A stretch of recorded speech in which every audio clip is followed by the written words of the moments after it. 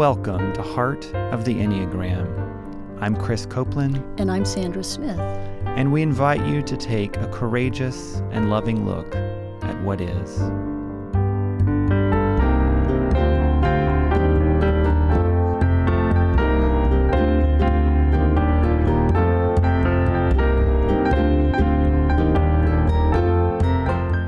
In this episode, we explore Type 2. Learning how to receive from others when you are in need and to allow that part of you to be seen, I think has been so huge for me.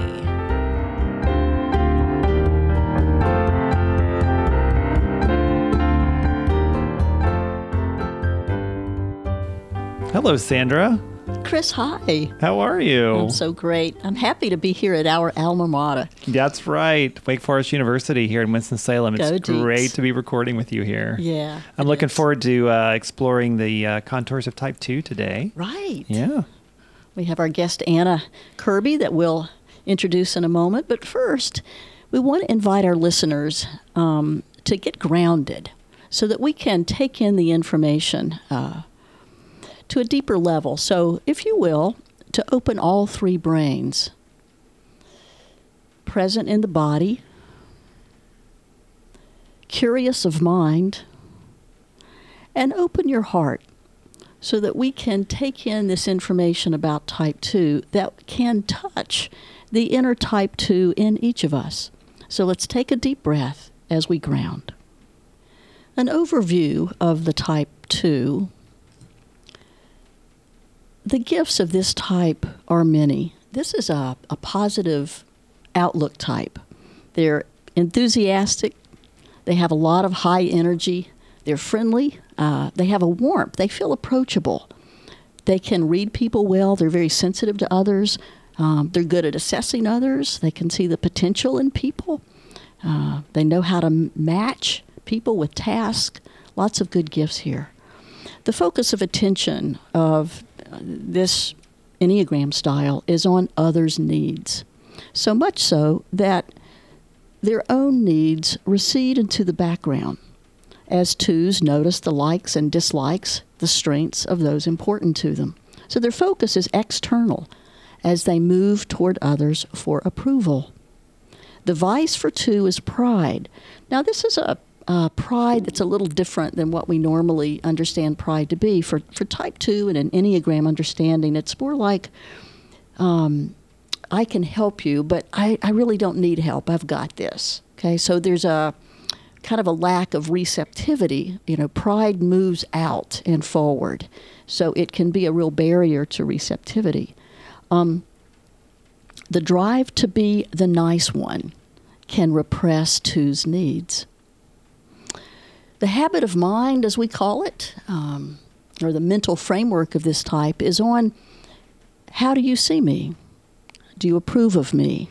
Do you appreciate me? And the reactivity for Type 2 can come when there's a lack of appreciation or when twos feel unneeded or useless. And of course, we know that worth isn't on the table here, that worth is not dependent on being useful or being needed. And that's part of the journey for this type. So let's hear more as we explore this with Anna. So I want to say a word of welcome to you, Anna. We will introduce you to our listeners. Anna Kirby is a licensed clinical social worker, and she serves as a psychotherapist and stress management consultant to patients at Duke Executive Health and the signature programs at Duke University Medical Center. And she's also in private practice as well. Anna's lifelong passion is the human relationship and, above all, the innate capacity that human beings have to move toward vitality in life. Anna lives in Durham, North Carolina, and she enjoys any of the following in whatever combination: family, friends, food, music, conversations, movies, and hanging out near bodies of water. So Anna, welcome to Heart of the Enneagram. Thank you. Thank you for having me. Absolutely. I want to begin by offering these words from the Tao Te Ching and just listen for what resonates in you. Because you believe in yourself, there's no need to convince others. Because you are content with yourself, you don't need others' approval. Because you accept yourself, the whole world accepts you. So Anna, what in these words resonate with you? What's significant for you in that? Particularly as you understand yourself leading with type 2. I think that sounds like bliss. Just being able to relax into the essence of yourself without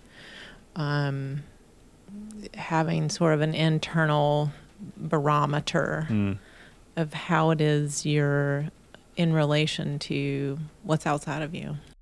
Does it ever monitor yourself in relation to you? Oh, yeah, more and more. Great. More and more for sure. But it's a work in progress. Yes. Always. Yes. What's the barometer like? Can you describe that? Oh, that's a great question.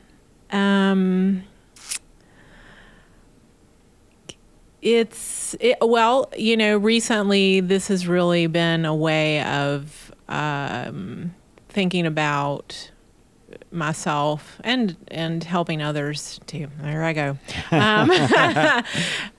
It's the water in which I swim. If I were a fish, this is how my consciousness has been for my life, at least as much as I can remember of my life. And describe that consciousness so for people who are listening so they can get a sense of that. That I am always sort of ultra sensitive to what I'm sensing especially about people. And the subtle cues of their responses, their body language. And it depends on a lot of things. Depends on how well I know someone and what my role is. I'm not always like thinking about this, but as I'm reflecting on it, right.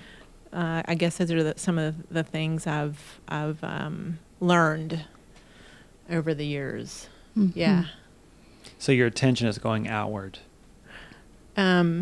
toward others. Yeah. And in particular, others' needs. Would you say that? Sometimes, not always.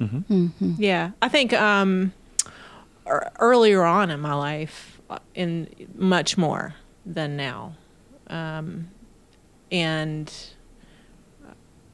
I certainly am I guess I'm sort of on the watch with myself more because I know more about myself. Right. Yeah. Are there cues that help you catch yourself when you're about to go toward another to help or give? And can you help us by describing what that's like for you? Yes, I can. So I think at this part of my life, I am very conscious of my motivations, right? Like I just generally, or at my essence, I do enjoy interacting with others. Yes. I don't know if helping is always what is at the heart of it anymore. But today, for instance, I was in my clinic and just found myself kind of putting my arm around somebody. It was very mutual. And there's a part of me that goes, what am I doing here? And sometimes that gets on my nerves a little bit because I want to get to a place now that was helpful, but now I feel like I can trust myself a little more. That, yeah, I'm not always doing the two thing that's unhealthy. So I want to play that out a little bit. So you put your arm around someone and you said, "What am I doing?" What? Explain that. Like, what does that mean? Like, what are you trying to catch yourself in? Which is, I think, what I heard you say. Am I what am I offering here? Am I, what impulse am I following in myself? Mm-hmm. Is it, because I sincerely really care about this person in that moment that was spontaneous? Right. Or was there something I was feeling like I had to do in order to maintain that relationship or to be helpful to her? Mm-hmm. This particular person is having a troubling time in their life. So Right. I guess that's why I was a little more conscious of it. And there is, of course, genuinely caring for another. And this actually sounds like it was just a real genuine kindness on your part toward this person. And twos, you have this innate ability to know when someone's hurting, perhaps. You just read cues of others really well. And so they are the genuine givers of the Enneagram because they are sensitive and read others so well. Mm-hmm. Yeah. Mm-hmm. You know, the trick, of course, always is to move the observer inward so that you can be that kind to yourself as well. Mm-hmm. Yeah. It's very true.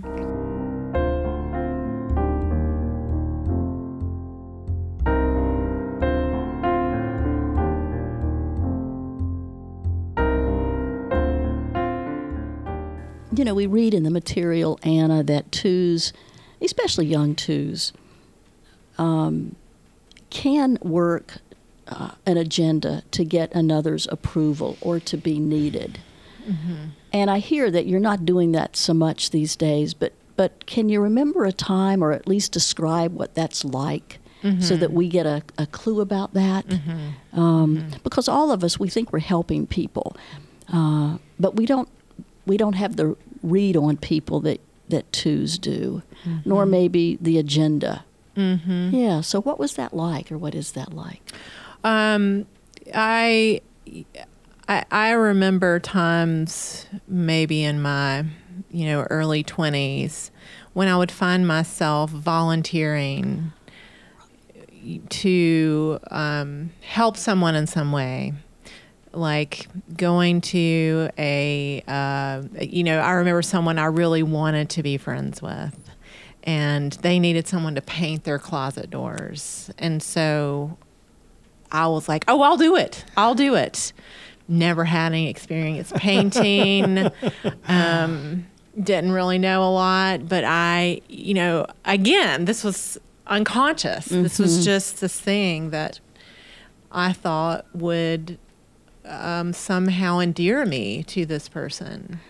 That's a great example, because it really is how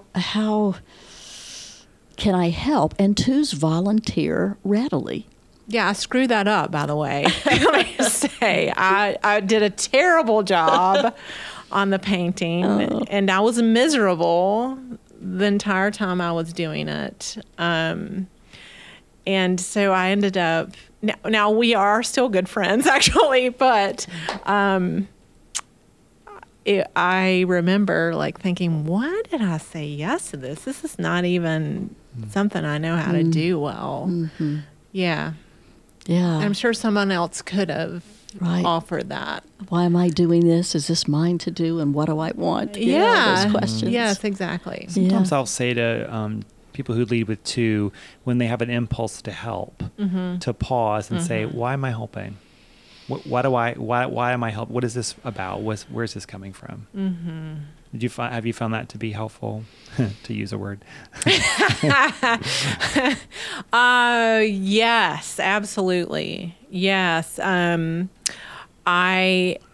now find I'm in a time of life, like the last 2 years, I've probably pulled back way more from offering up myself in various circumstances, probably to the other direction now, where I'm really protective, and I'm still navigating that. Like, how do I, besides my work and my parenting and being in relationship with friends, like, are there other places to get get back in there or not, or how. Mm-hmm.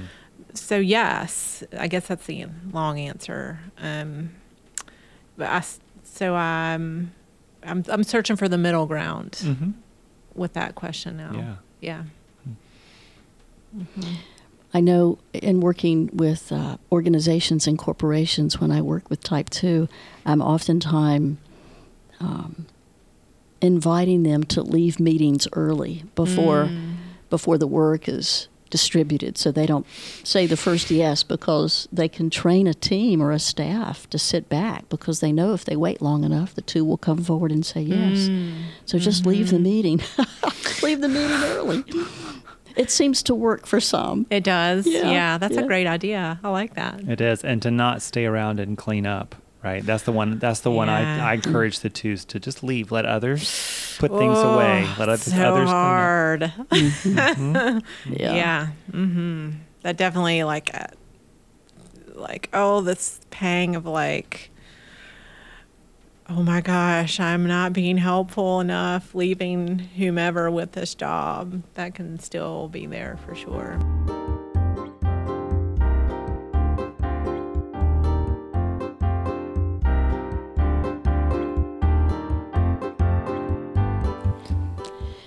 How are you working to know your own needs? Mm-hmm. And I hear that you're pulling back more and saying no more, or not putting yourself in situations where you're over-helping. But how are you coming to understand what your own needs are when they arise?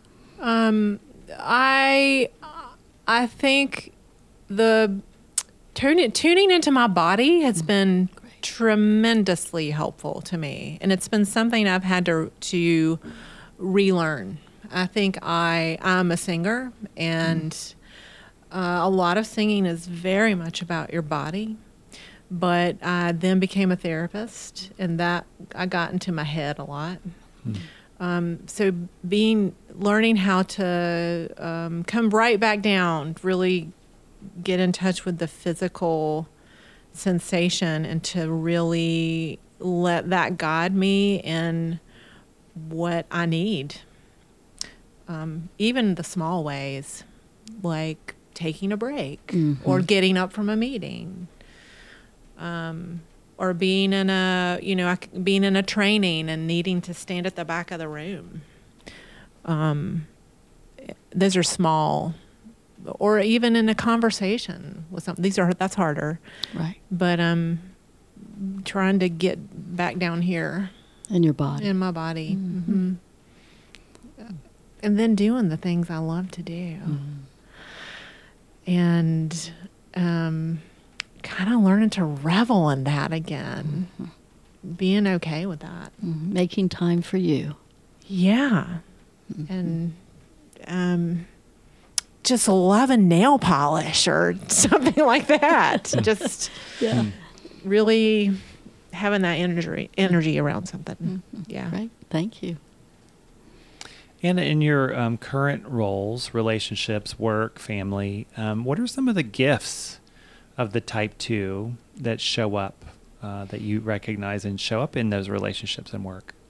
I'll think about work first. I definitely tap into my ability to sense others. I see clients every day, and it's extremely important for me in a short period of time to be able to get a sense of what's going to be most useful for this person.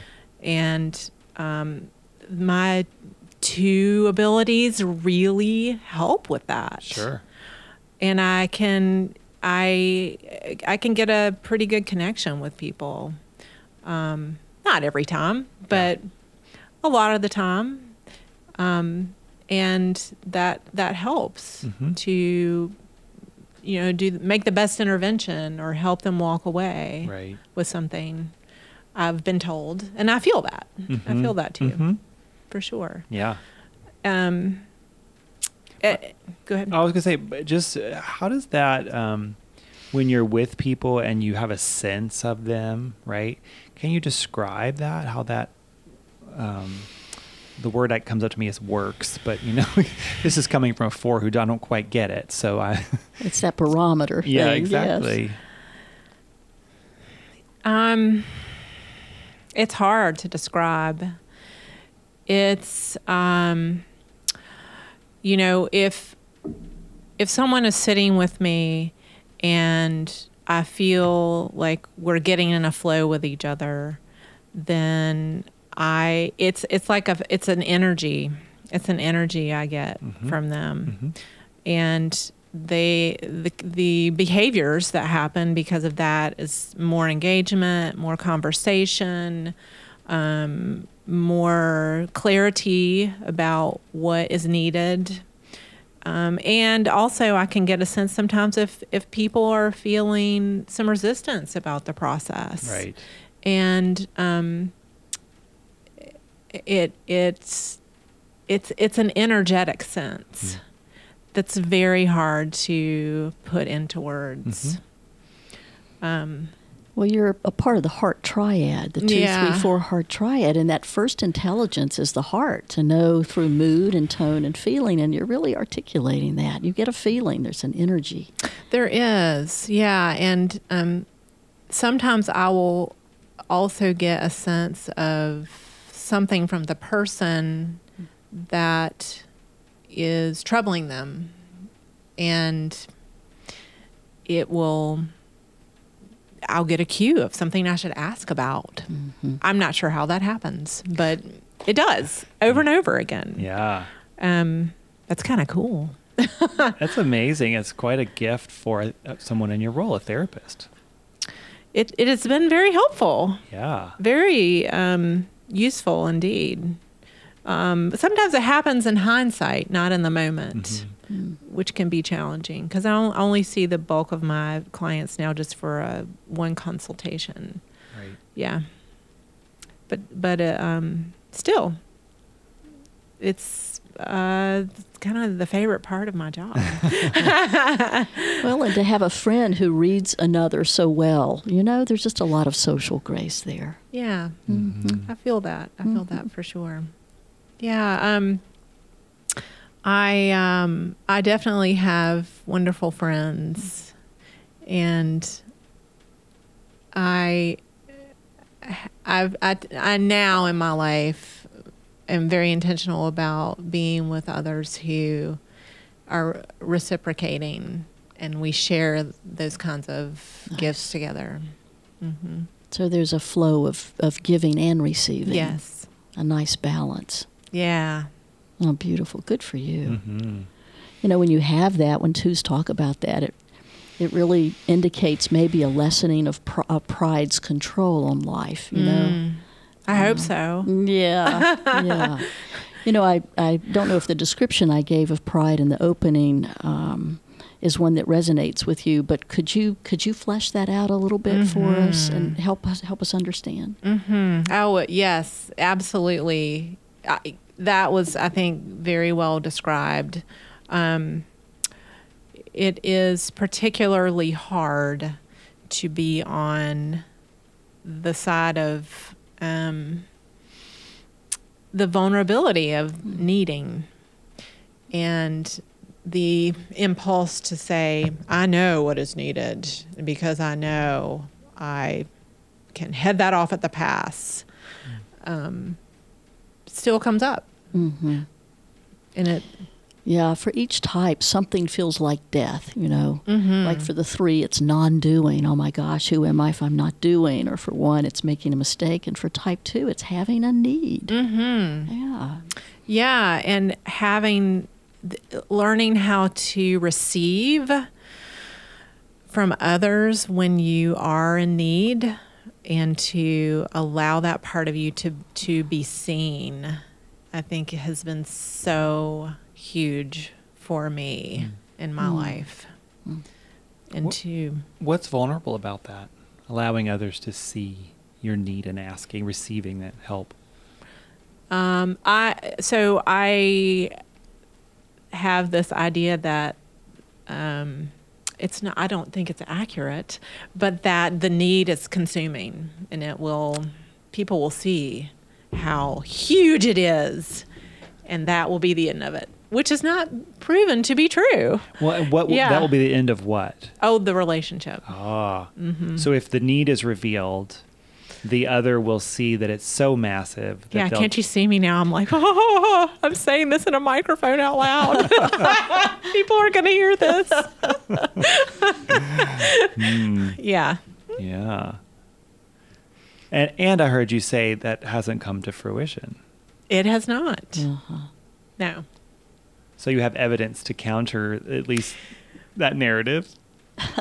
I do. And in fact, I've learned that people, just like I'm very curious about other people, most people want to know something about other people. They want to know something more than, oh, you're just a nice person. They want to know something about what makes you you. So as I've gained some courage, as I take a deep, some courage in doing that, kind of going out on a limb, the response has been pretty good. I mean, not every time, but sure. Yeah. Well, and I think my sense is that there is some joy in being able to give to another, and as your friend, Anna, I want to have the joy of giving to you, right? So there's a way in which that balance and reciprocity is this. I get to have that same gift, but if you don't receive from me, then I don't get to do that. Does that make sense? Absolutely, yeah. I have our mentor, David Daniels' voice in my head saying, when done from the heart, giving and receiving are the same act. Yes. He would always come up with these little gems. Oh, I love that. Yeah.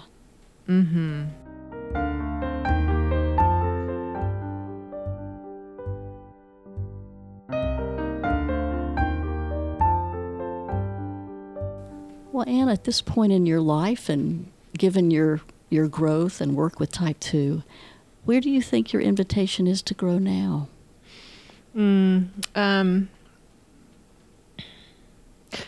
I set an intention this year. It's kind of funny it's going to sound sort of flippant of not caring as much. And I don't mean that, like, of course I care, but maybe it's a shift in attention of really offering my heart to the things that matter, but allowing the freedom to disengage where it's okay to. Right. And that others, there are lots of people in the world who can do things and not feeling the weight. Right. Yeah. And as you said before, just more time for you. Yeah. So you can do what you want. Yes. It's like, as another two said, how do you include yourself in your own heart? Yes. So I last year discovered this this psychologist who, I believe she works out of Washington, D.C. Her name is Tara Brach. Oh, yeah, Buddhist. Yes. And she, I think, just speaks so eloquently about turning towards yourself with compassion and just tuning into her and learning about that.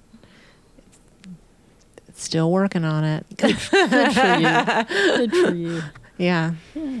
Well, thank you. Yeah, thank you. Thanks for this time. You're welcome. Thank you. Yeah. So as we close, we have some questions for the deeper dive for our listeners and all of us with that inner Type 2. How does a focus on others' needs shape your life? How might receiving support you in loving more fully? And what is your own brand of approval seeking, and what prompts this in you? Who are you aside from being supportive and helpful? And if you didn't need another's approval, how would your behavior change? With heartfelt gratitude, I'm Sandra. And I'm Chris, and we invite you to continue to look courageously and lovingly at what is. We want to thank all who've made this podcast a reality, including Wake Forest University School of Divinity for their financial and institutional support, for Sally Ann Morris, who composed our theme music, and for Toby Becker, who provided graphic design. Thanks to Eric Merle for his editing expertise, to Tom and Lynn Berner, who provided recording space, and to the Narrative Enneagram and our mentors, Helen Palmer and Dr. David Daniels, its founders. And special thanks to all of our guests. We offer this podcast as a free resource for personal and spiritual growth. And in order to continue this work, we need your support. Please visit our website, heartoftheenneagram.com, to make a contribution and to purchase our companion book. In the days that lie ahead, may your mind be curious, your heart courageous, and your presence compassionate.